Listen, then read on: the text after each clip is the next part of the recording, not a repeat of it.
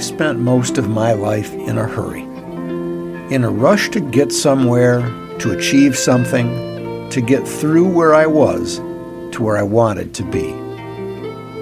I'd like to offer you the advice my mother gave me. Slow down. Enjoy the scenery.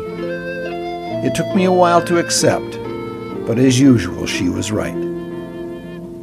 I've prepared something just for you, a reminder that good wins. Regardless of where you are or where you're going, goodness prevails. Good things will happen to you and for you. Your time is important. I want to make the best use of it. I've set my clock for 18 minutes. That will tell me that our time is almost up and that I need to close. Now I invite you to rest for a moment. Set aside your cares and concerns. May our time together give you comfort, assurance, and hope.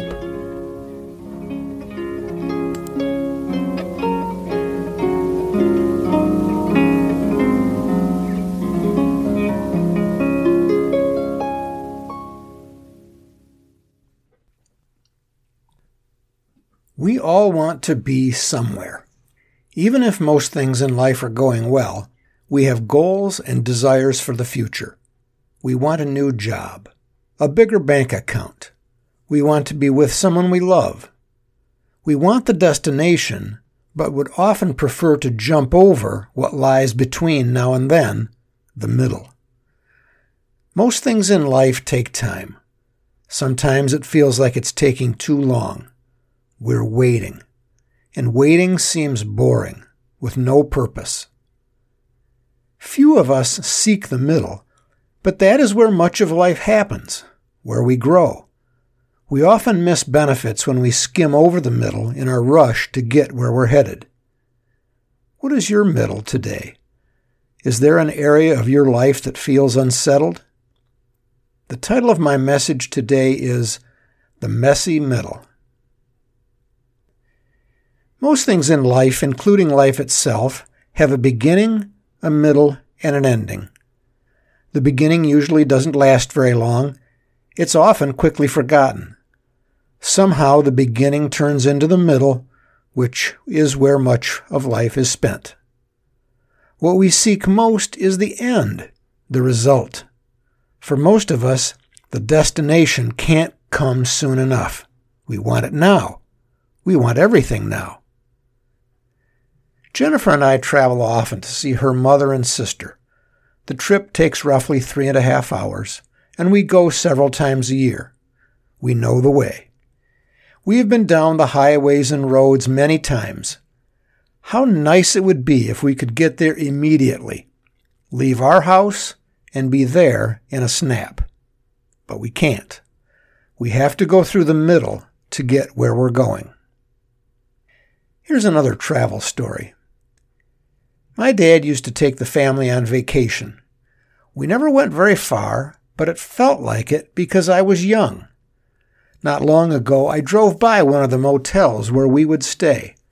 Now it seemed to be so close by, only about 45 minutes away from where I grew up.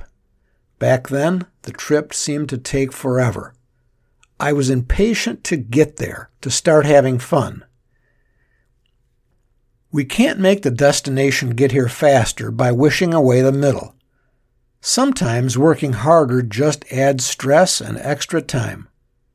The destination arrives faster when you live in the moment, when you take your mind off it. The trip takes longer if you're thinking only of the destination or the goal. When we were kids, we'd say, "Are we there yet?" over and over. We were in a hurry, and what was truly a short ride seemed to take forever. As adults, when we fill our time with other activities, we arrive in what seems like no time at all. There is a middle, and it's often messy, sometimes difficult, unpredictable. Part of what makes it difficult is that we don't know when the middle will end. Wouldn't life be easier if we knew when we would, quote, arrive? Most of life is spent in the middle. Don't waste it thinking only of the goal. In our quest, we pass by and often miss opportunities, experiences, and benefits. The middle isn't wasted time. The middle can be rich with benefits. Don't be in a hurry to get where you're going, or you'll miss a lot of the journey. Remember those trips to see Jennifer's family? Those routine drives have paid some unexpected dividends. We pass a sign for a covered bridge. We took that turnoff one day, drove a few extra miles, and saw a wonderfully preserved, covered wooden bridge. We intentionally took a detour another day and discovered a once great retreat center, a small village really, that years ago was visited by thousands of people. There's also the driving time. We call it car time. Instead of feeling stuck in a car, we consider it 3.5 hours to unwind, relax, and talk about things that are important or unimportant. No outside distractions. No news. No demands. Some of our best conversations have happened on those roads. One conversation in particular made it clear to me that Jennifer and I should be married. If we hadn't taken that trip, would I ever have been so sure? Would I have asked her to marry me? That trip, that started out just like all the others, changed our lives. Let me shift the discussion to another topic, money. A goal for most of us is having more money. We can define the goal in simple terms. How much money do we want or need? Answering that question doesn't take long at all. For most of us, however, there is a pretty long time between our desire and when we reach it, if we do at all. A period of saving, not having enough, of budgeting, and countless difficult decisions before we arrive at anything close to what we need or want. A long middle. How can we use this time to our advantage? I grew up in a middle-class family. In his best earning years, my father did very well. Not wealthy, but comfortable. My dad lost that job, and my parents divorced. The kids lived with Mom, who got a job driving a school bus. In a short number of years, we went from living pretty well to having to struggle to make ends meet. If I wanted something considered extra, I was going to have to work for it. There was no wealth waiting for me. If I wanted it, which I did, I was going to have to create it. No one was going to hand it to me. It would take many years to accumulate. This is one of my messy middles. I was a teenager in those years of struggle. I hated never having enough. I made a pledge that I would not spend my entire life with less than, with struggle, even though I had no idea how to live any other way. I wanted the goal, comfort and wealth, but had no plan how to use the middle to get there. I started working when I was 13 years old. I basically spent everything I made, so I really wasn't a saver. I didn't get serious about saving for retirement until I was 34.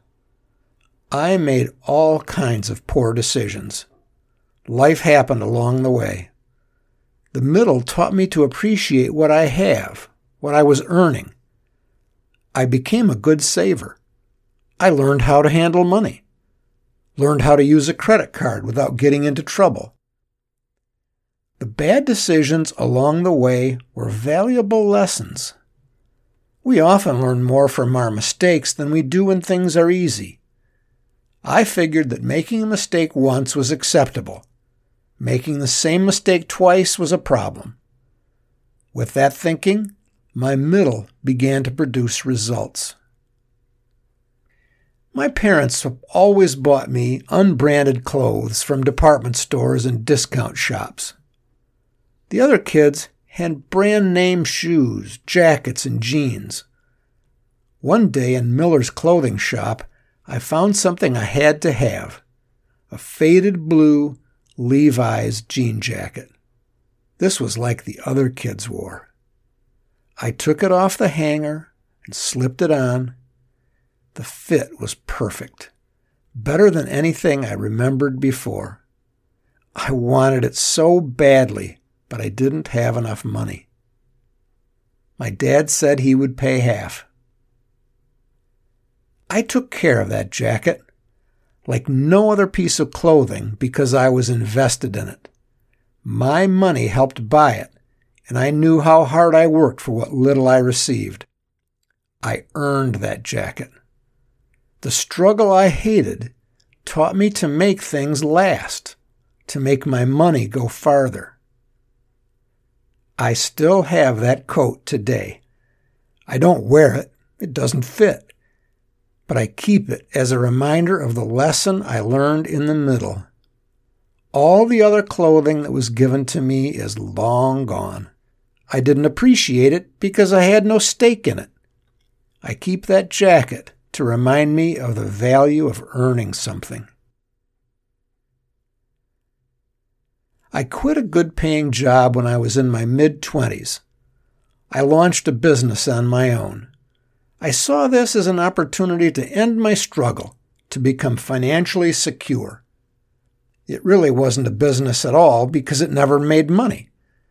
I poured everything I had into it, then went into debt. I used credit cards to pay my living expenses and those of running my office. The business that had no customers and no income. Eventually, I had to admit defeat and get a real job. At the time, I considered the business, that chapter of my life, and myself a failure. Today, I see it for what it was, an experience. Not a mistake at all, because I learned about falling, then getting back up, dusting myself off and rebuilding. I gained resilience, wisdom, and so much more. The middle taught me lessons I use today and every day. At times I hated it, but there really was no alternative. My middle for saving seemed long, but that time gave me the opportunity to get into trouble and to get back out again. Time to make bad decisions and to recover. You can too. I am not gifted, unique, or special. If it happened for me, it can happen for you. I wanted something bad enough that I was willing to do whatever it took to get there. My goal was security and freedom from struggle. What is your goal, your dream? Are you at the beginning, the end, or somewhere in between? The messy middle is often that, messy, but it pays dividends. The middle has a message, a significance. Don't be in a rush to get through it. Give the middle a chance to work for you. The middle is changing you, growing you, and preparing you for the life you deserve. Don't give up on your dreams. Don't let the middle or anything else stop you from getting what you truly desire. You will arrive at your destination and will be richer for the experience, even if the road along the way is filled with what appear to be setbacks.